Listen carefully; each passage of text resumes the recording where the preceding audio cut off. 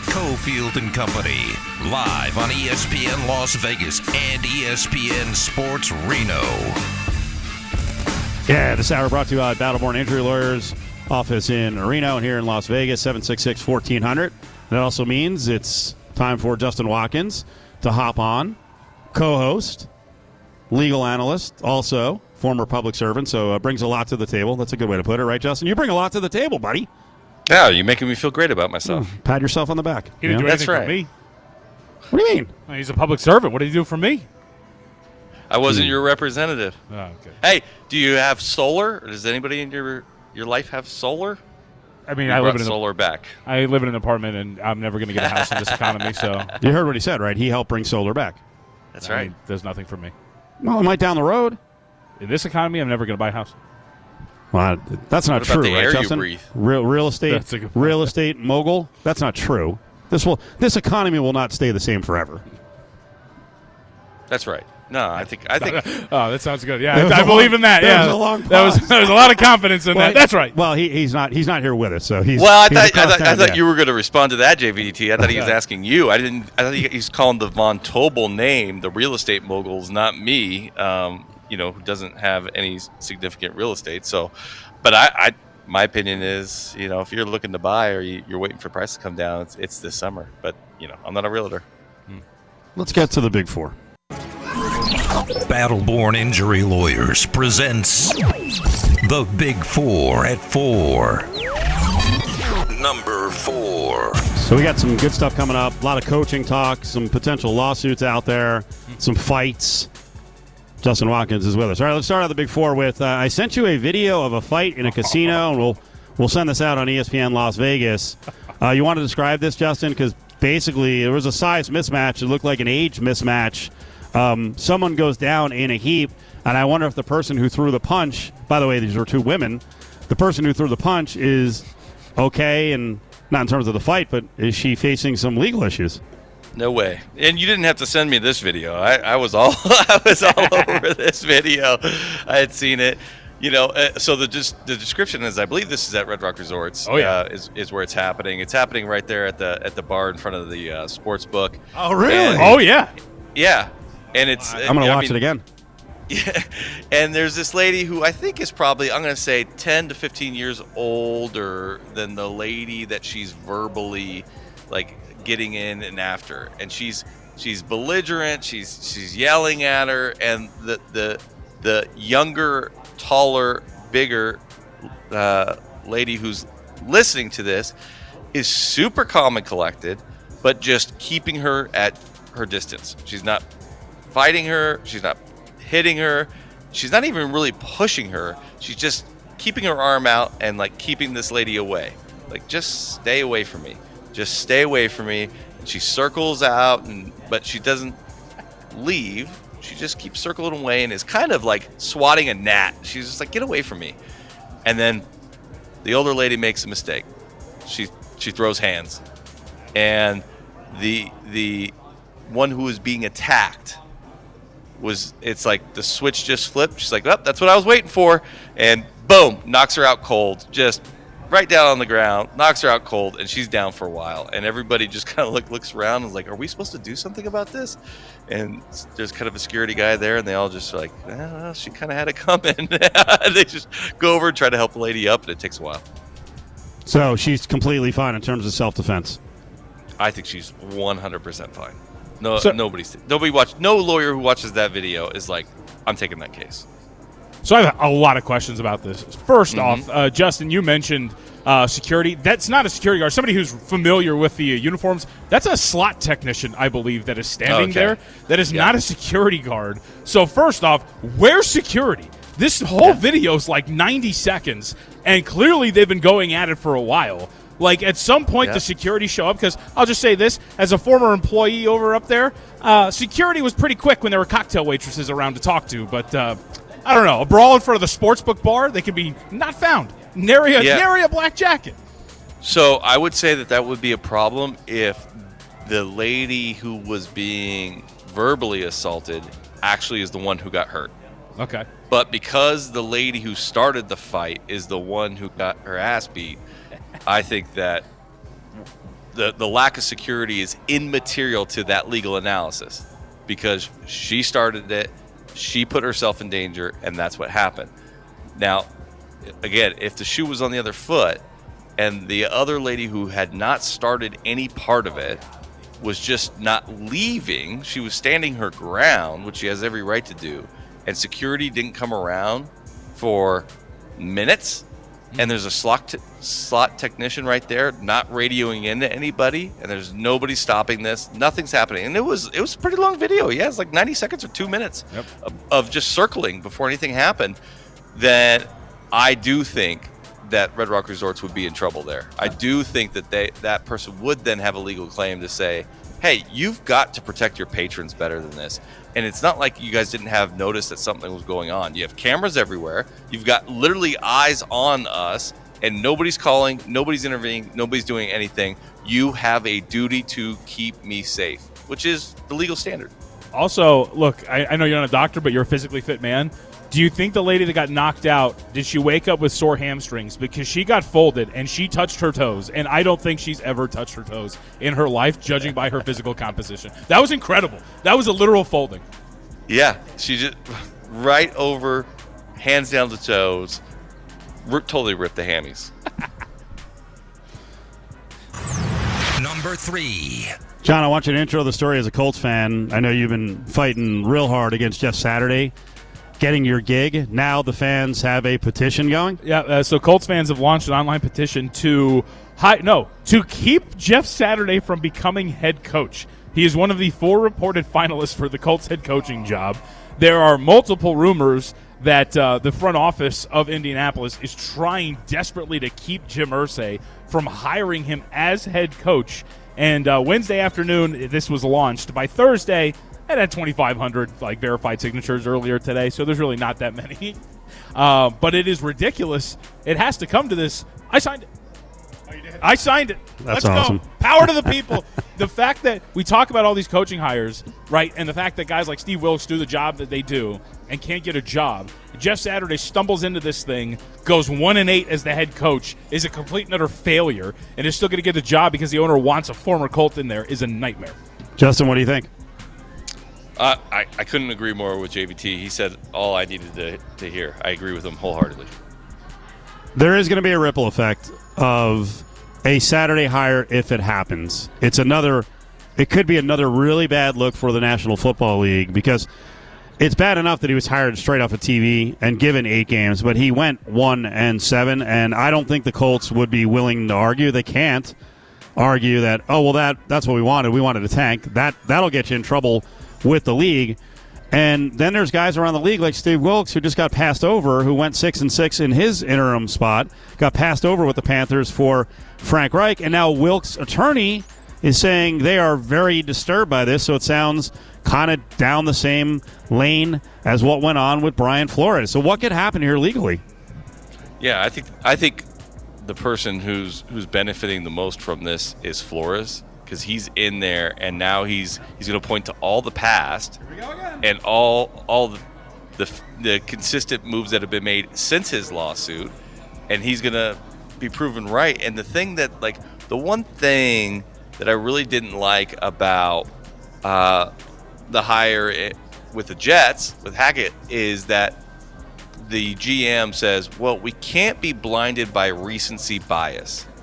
So we can't look at what anybody's doing now. So we can only look at things in the past. And the past was, a league that was full of, white men in powerful positions. So if all we could do is look at the past and nothing recent, all we're ever going to do is continue to do what we've always done in the past, which is hire white men. And, if I'm the lawyer for Flores or Wilkins, I'm like, perfect. This is perfect. I'm putting this up on the poster board for the jury, for the judge, right on day one. They have created a system whereby they intentionally ignore the achievements of the rising stars in the league when they are African American or any other, minority race or minority sex too. because they've created a system in which they only look at the historical evidence and nothing recent. Number 2. So let's continue on Hackett.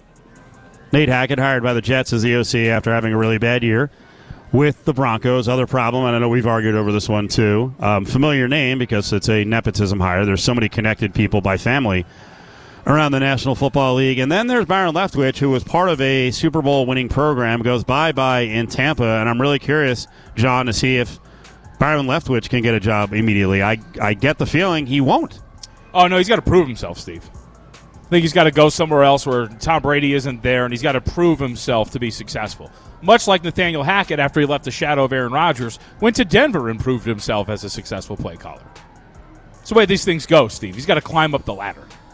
Pull himself up by the bootstraps. It's a mess. Someone should hire Byron Leftwich. He should get a chance immediately. Hell, he was up for the head coaching slot in Jacksonville. They hired a good candidate in Doug Peterson, and it turned out well. But how do you go from being a guy who's got a shot at being a head coach to getting fired as the OC, and then no one wants you the next year? And as it's pointed out, because a lot of people have said, because we come up with these things, right? It's so weird that we come up with these, barriers for these guys when it comes to it. Like, oh, you got to prove yourself as a play caller. Because Doug Peterson, before he got his head coaching job, was calling plays under. No, he wasn't. Oh, okay, all right. I mean, I would take him in San Diego. I'll tell you that right now. Number 1. L.A., not San Diego. Yes. I think the Chargers must have someone from Sean McVay's staff. I think that's how that one's gonna turn out. Top story. This is a good one for both our friends up north in Reno, as we're on ESPN Reno, and here in ESPN or on ESPN Las Vegas. You know, if you remember back to Election Day, I came in for Cofield and Company, and my best topic of the day, I thought, was, we've got to change at the top, Justin. It's happening. It was pretty clear Joe Lombardo was going to be the new governor. And I will tell you, Adam Candy was not happy because my premise was he's the new governor. Let's go. Let's talk about what he does for sports in the state. And he wanted to hold off. It's like the election's not done. Whatever. He had a point, but I was like, he's going to win, so let's just get to it. And we covered it the next day as well. And I think we talked about it with you. And my thought at the time was, listen, Steve Sisolak was very sports-friendly. I think in some ways too sports-friendly. We could have gotten a better deal with Allegiant as the public. It's turned out to be so far a solid investment, although, as Justin will point out, we don't know the numbers yet. But my assumption was, hey, Lombardo's not going to rubber stamp a bunch of expenditures and free money for professional sports. And we got his first comment last night, Justin. So sit tight here, because Lombardo made it pretty clear, at least with his first statement, there will not be public money for professional sports leagues. And I think mostly what we're talking about here are the Oakland A's, because we've said repeatedly on the ground in Vegas, you're not getting public money. So you go, Governor Lombardo, stick to your guns. But will he? That's the issue when we come back. Big Four at 4 is brought to you by Battleborn Injury Lawyers. Office in Reno, office in Las Vegas. Call from anywhere in the state, 766-1400. It's time for ESPN Las Vegas legal insider Justin Watkins. Only on ESPN Las Vegas and ESPN Sports Reno. Let me give you a quote from Governor Lombardo as we welcome back in. Former public servant Justin Watkins, our legal insider, Battleborn Injury Lawyers. We're here at Silver Sevens as John Von Tobel is here as the company. Lombardo on using public money for pro sports teams. Quote, I know there's a quandary associated with welcoming athletics, whether they're going to put roots down in the Las Vegas Valley or not, but my position, what I have expressed, is no public money for that endeavor. So when I saw this quote last night, Justin, my first reaction was not to tweet out, yeah, that's the way to approach things. My first reaction, my immediate tweet, because Al Bernstein was talking about it as well, I said, how soon, or no, will he stick to this? And I crap you not, I hadn't seen that he had a follow-up already and started to step back because I'm sure he got some calls, and I'm sure some power brokers, especially in Vegas and also in Reno, are like, "What'd you say?" No. That's not the right way to put it. Yeah, politics comes at you fast, doesn't it? Right? You know, Yes, you get yes, up, you just say all these things like, no, you know, every new governor in the United States right now thinks they're John Dutton. They're going to come in here and they're going to say no to everything, and everybody's going to love it. And it's like, you know, the people who helped to get him elected are now picking up the phones going, hey, man. Yeah. Like, that could really benefit all of us. You know, the Vegas Chamber of Commerce is like, hey, why would you say that? You know, we represent thousands of businesses that are going to benefit if these teams want to come here. So, like, why would you put out a blanket statement that just then makes no team want to even explore talking with us? Now, like, I don't like public money for this stuff either. You know that. But at the same time, there's different levels of what public money means. Exactly. The deal has to be good and actually discussed, and make sure that there's really good oversight. The follow-up, this was interesting. This is from the RJ. The follow-up from Lombardo's team read like this. Governor Lombardo will not raise state taxes to bring a sports team to Nevada. However, boy, they mentioned a specific team. However, the Oakland A's or any other team or company looking to relocate to Nevada may or may not be eligible for a variety of existing economic development programs in the state. Okay. Yeah. You know, listen, you know, they had to do what they had to do. The reality is, like, that basically is, it's made to sound like it's not a backtrack, that this is just clarifying that statement.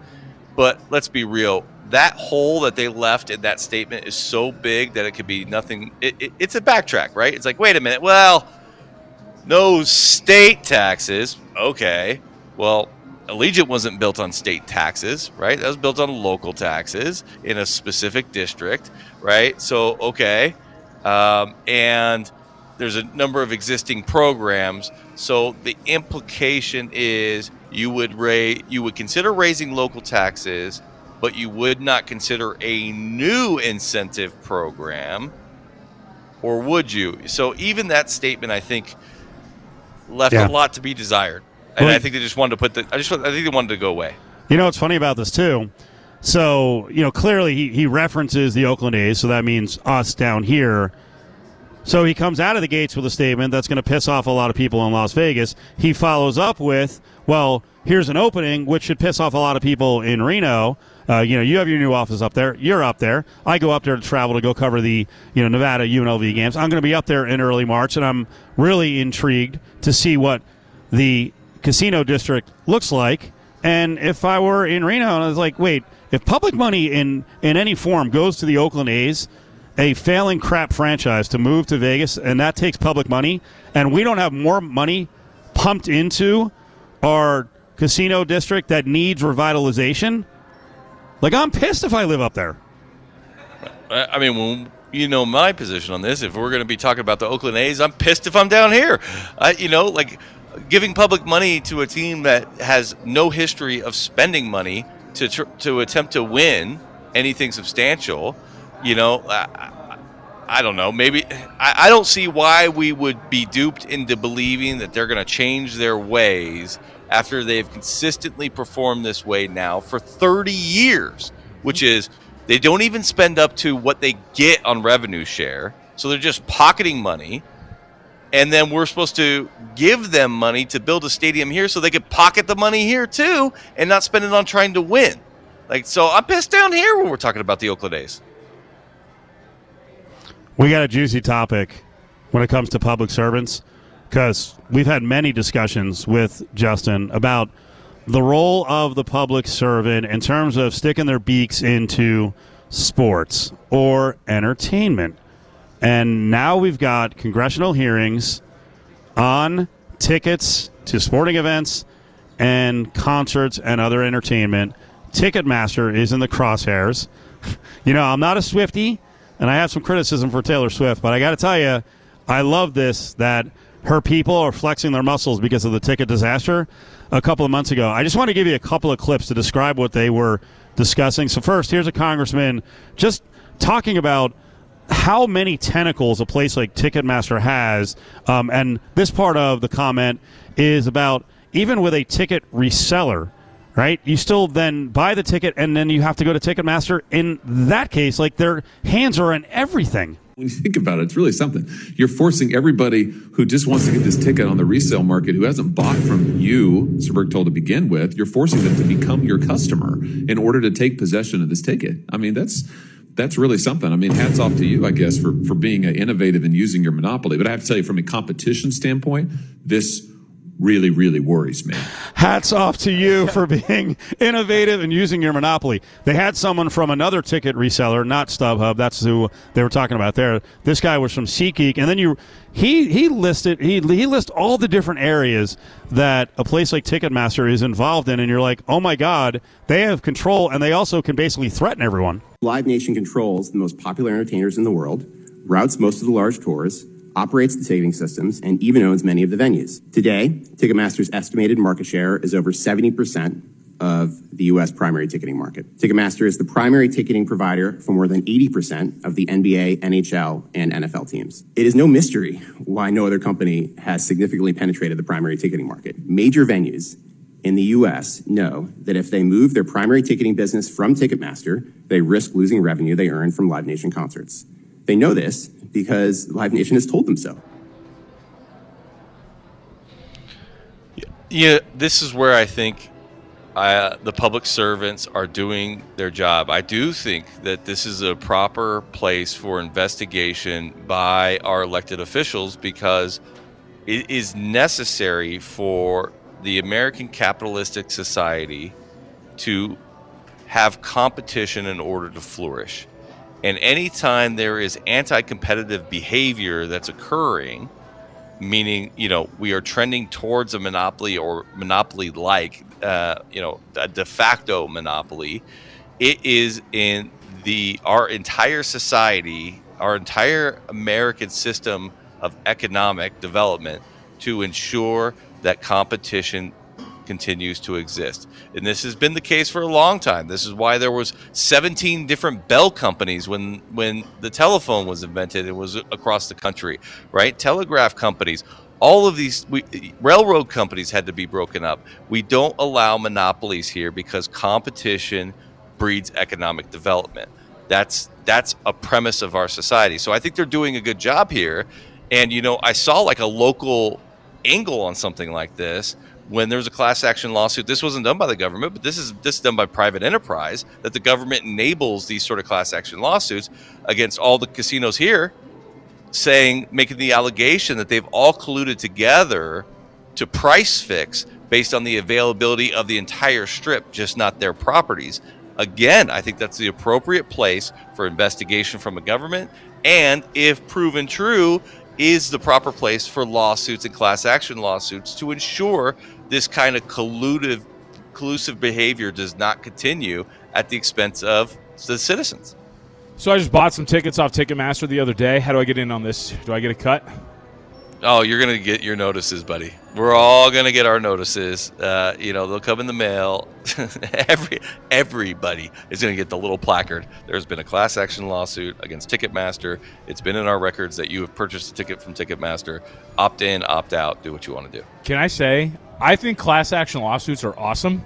I have been in part of one once. So like years ago, there was one with Madden and NCAA football. And so I got a thing. It was like, have you ever bought in any of these games? I was like, yeah. So I filled out the thing. I got a check for like $370 like 6 months later that I'd totally forgotten about. I'm in. Give me my thing. I'll sign up. Yeah, usually I think I've only ever gotten one check that was like for $6 or something. but the class action industry, while I think it gets a bad rap sometimes because the attorneys make a lot of money, but they also put a lot of risk into it.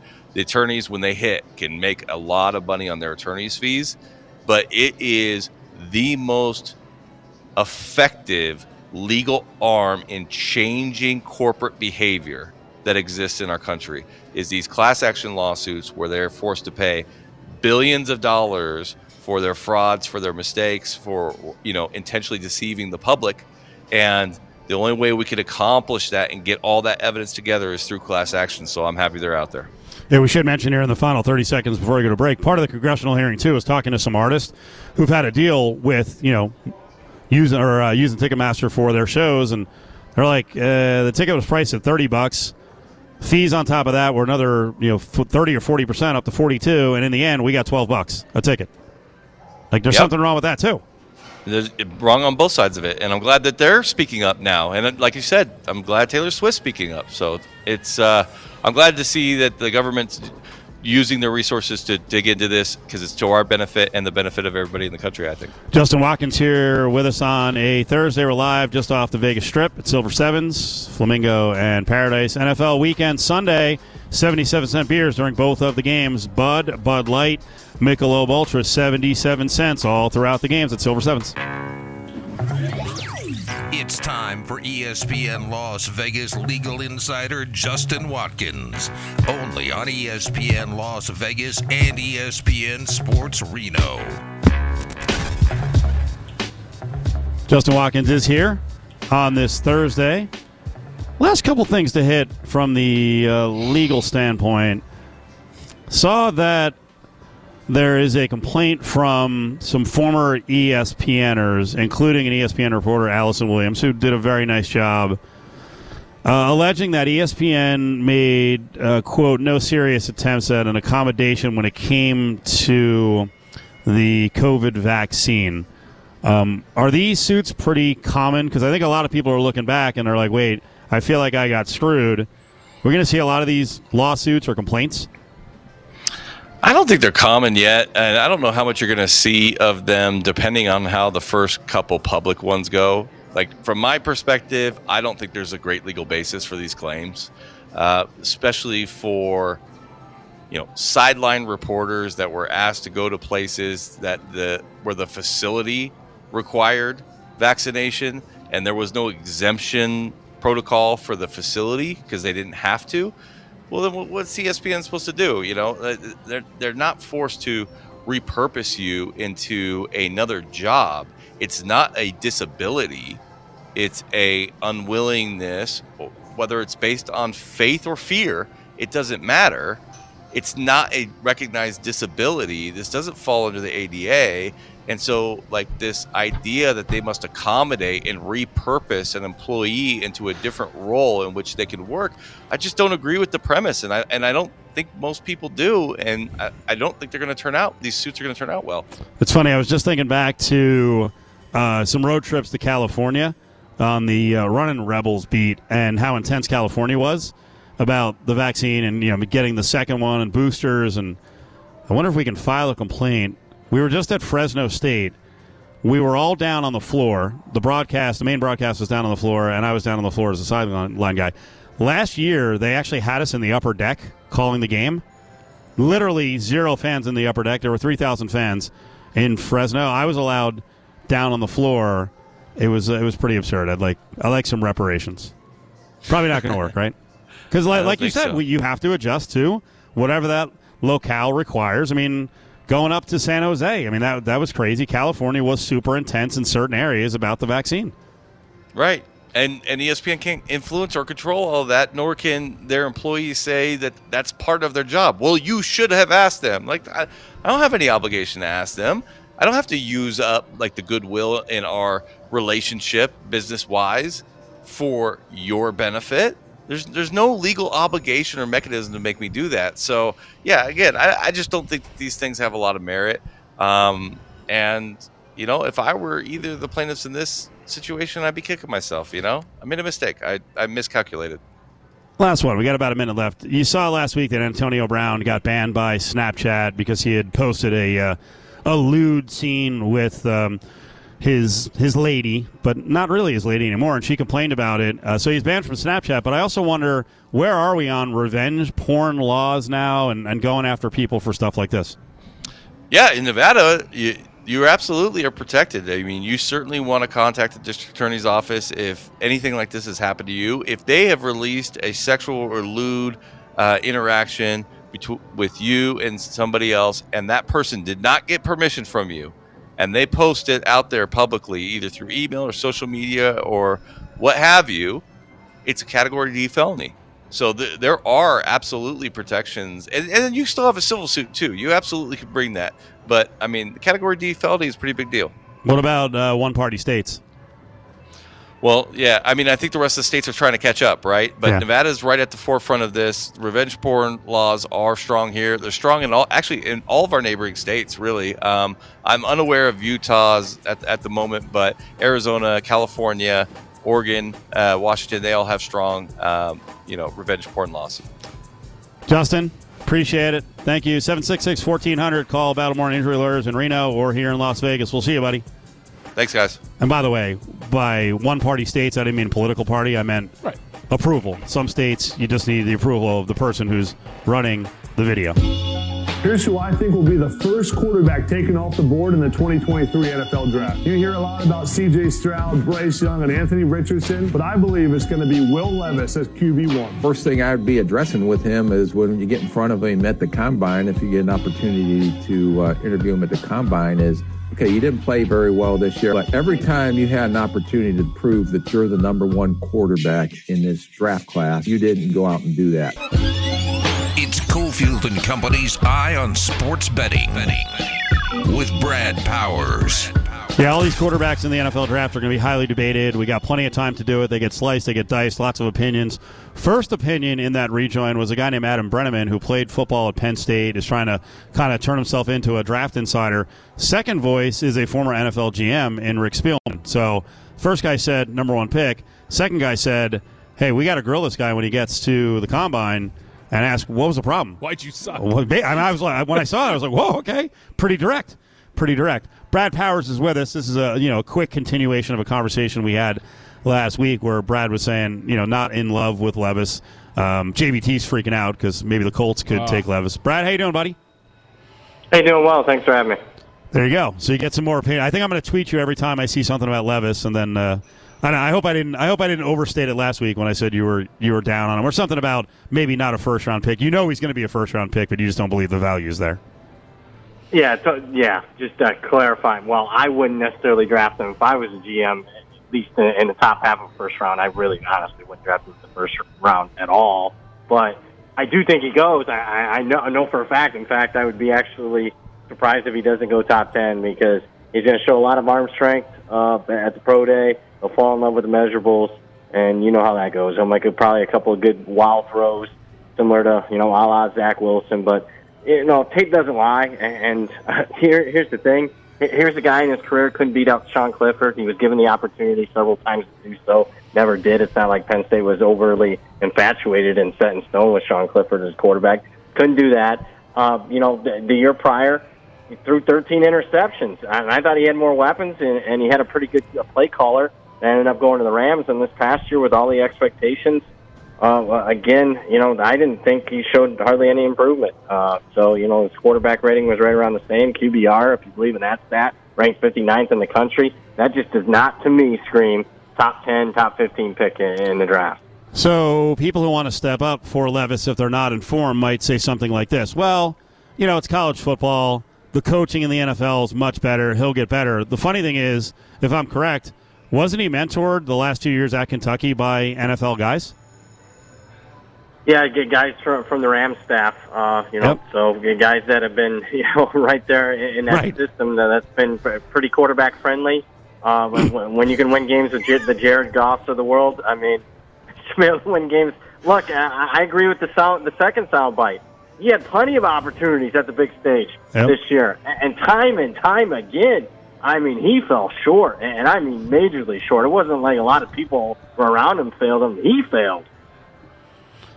Now, there's a reason I'm doing this, because you have a strong opinion, one, on Will Levis, but two, as a Colts fan, John has his team in a prime position here with the number 4 pick. He was just shaking his head the entire time. I know he's thinking, like, hey, they're going to take Levis. Let me throw something else out. From a gambling standpoint, there's a lot to be decided here from a personnel deal with the Colts. I don't know if this has ever happened before, if the Colts elect to bring back Jeff Saturday, Could that actually, like, when you really think about it, that could severely affect their win total prediction next year. Like he might be that bad and that unqualified where you I don't know what you set the number at 6.5, and all of a sudden you're like, Jeff Saturday, all right, it's 5. Yeah, that's an excellent question. I mean, usually head coaches you don't think are worth that much. We've seen it even in college football. Nick Saban moved maybe the point spread in a key game against Georgia a couple years ago in the COVID year. A half point, a point. Urban Meyer, point. I think as he got suspended the first part of the 2018 season. So you don't think that they're worth much, but I agree with you. I don't know if it's a full win, but I know one thing. It's definitely a half win. It would be the downgrade for the Colts. And I think it might be a win just because it's just screaming ineptitude at the top. Not necessarily, how bad Jeff Saturday is, but, I mean, it just screams like they don't have their eyes dotted and their T's crossed starting at the very top of the organization, and Jim Irsay. Mark my words. If the Colts trade up, because I was reading a mock draft, if the Colts trade up after they hire Jeff Saturday to draft Will Levis at number 1, I'm out. I can't do it, and I won't do it. I refuse to do it. You can mark my words here. I will never – it's not like I even cheer for the team that much anymore. I quit. Like, I flat out quit. I will never watch another one of their games. Can I also say when it comes to Levis, the other thing, Brad, is I always like what is your thoughts on C.J. Stroud? Because as somebody who is on social media quite a bit, I have been tweeting out like, hey, if they're not going to trade up to get Bryce Young, I would like them to get C.J. Stroud at number 4. I think that's an attainable goal. I think he's a better option than Will Levis. But I get a whole bunch of like, have you seen him throw? And I'm like, have you seen Will Levis? Like, I'd much rather have C.J. Stroud. Your thoughts on C.J. Stroud? Yeah, I mean, there was some inconsistency a little bit, particularly, came up short in 2 big games against Michigan the last couple of years. I think he did himself in any game. If I was a point, like, did a quarterback improve or drop his draft stock in any game more than what C.J. Stroud did against Georgia, and I think it was on the positive side. I thought there was major question marks coming off the Michigan performance, and to do what he did against Georgia, where he put a team on his back. He was running. Questioned whether or not he had that in him. He did that. There was tight windows. He made plays. I know he's surrounded by a really good wide receiver core, but I thought that was one of the best quarterback performances of the entire season, and I think he solidified himself as look, if I'm a GM, I'm taking him in the top 5. Can I also just add, because we were talking a lot, Steve, about head coaches, right? And Steve Wilkes and getting shafted because of Frank Reich getting that job and everything like that. I always find it really curious how we'll look past guys like Will Levis and their faults because, hey, man, you can develop him, you can draft him. But when you get a guy like C.J. Stroud and he played as well as he did at Ohio State, I don't know, it might be fool's gold. You better watch out. All quarterbacks from Ohio State are bust. All quarterbacks are bust. Brad Powers is with us at Brad Powers 7 up on Twitter. So I noticed at the top of your Twitter handle you had college football records from your summer preview guide. You'll be working on that, and obviously it'll come out in the summer. I like the fact that Brad is very honest about how he does. You did pretty well on almost everything in terms of return on investment. Yeah, it was a good year. Very active year. I mean, as far as season win totals, I never bet more. I don't know if it's necessarily like I was that sharp. I just thought the books were super aggressive. They put the numbers out earlier than ever before. There was disparity in the numbers that they posted. I mean, you don't have to be Elon Musk to figure some of this out when one book it's got a different win total. And I'm not even talking a half game difference. I'm talking some books are posting a game different than the rest of the market. Of course you're going to take advantage of those outliers. So, put that in there. Had a good season. Had a good summer preview guide. Had a good season. It was probably, I've been doing this 15 years. This was my best season this past year. So I'm really curious because a lot of people write, Brad, they view this on a week-to-week basis like, hey, I want winners this week. How much of your ROI for the season as a whole was setting up like middles and arbitrage and doing stuff like that where you're finding those discrepancies and building your bankroll in that way? Because a lot of people just view it as, I got to predict this correctly, when a lot of the times is what you're talking about. I've just got a really good middle working here on 2 books that were just a little out of price. So, there's 2 differences. Obviously I'm a handicapper. I do sell information. I do sell picks. So I'm never going to give out one side and turn around and give out the other. I don't do that. But me, the better, obviously, when I'm betting openers and having certain positions Do I want to play off of that after the line has moved significantly? Certainly. Does it happen a lot? Probably not as much as it used to, just because I don't like to get greedy. If I got a really good position on a game, if I hedge back, maybe it's 30% of the original bet, or a lot of times, unless it's really crossed through what my number is on the game and I would originally make that bet to begin with, I just don't do it. I don't get greedy and look for middles anymore.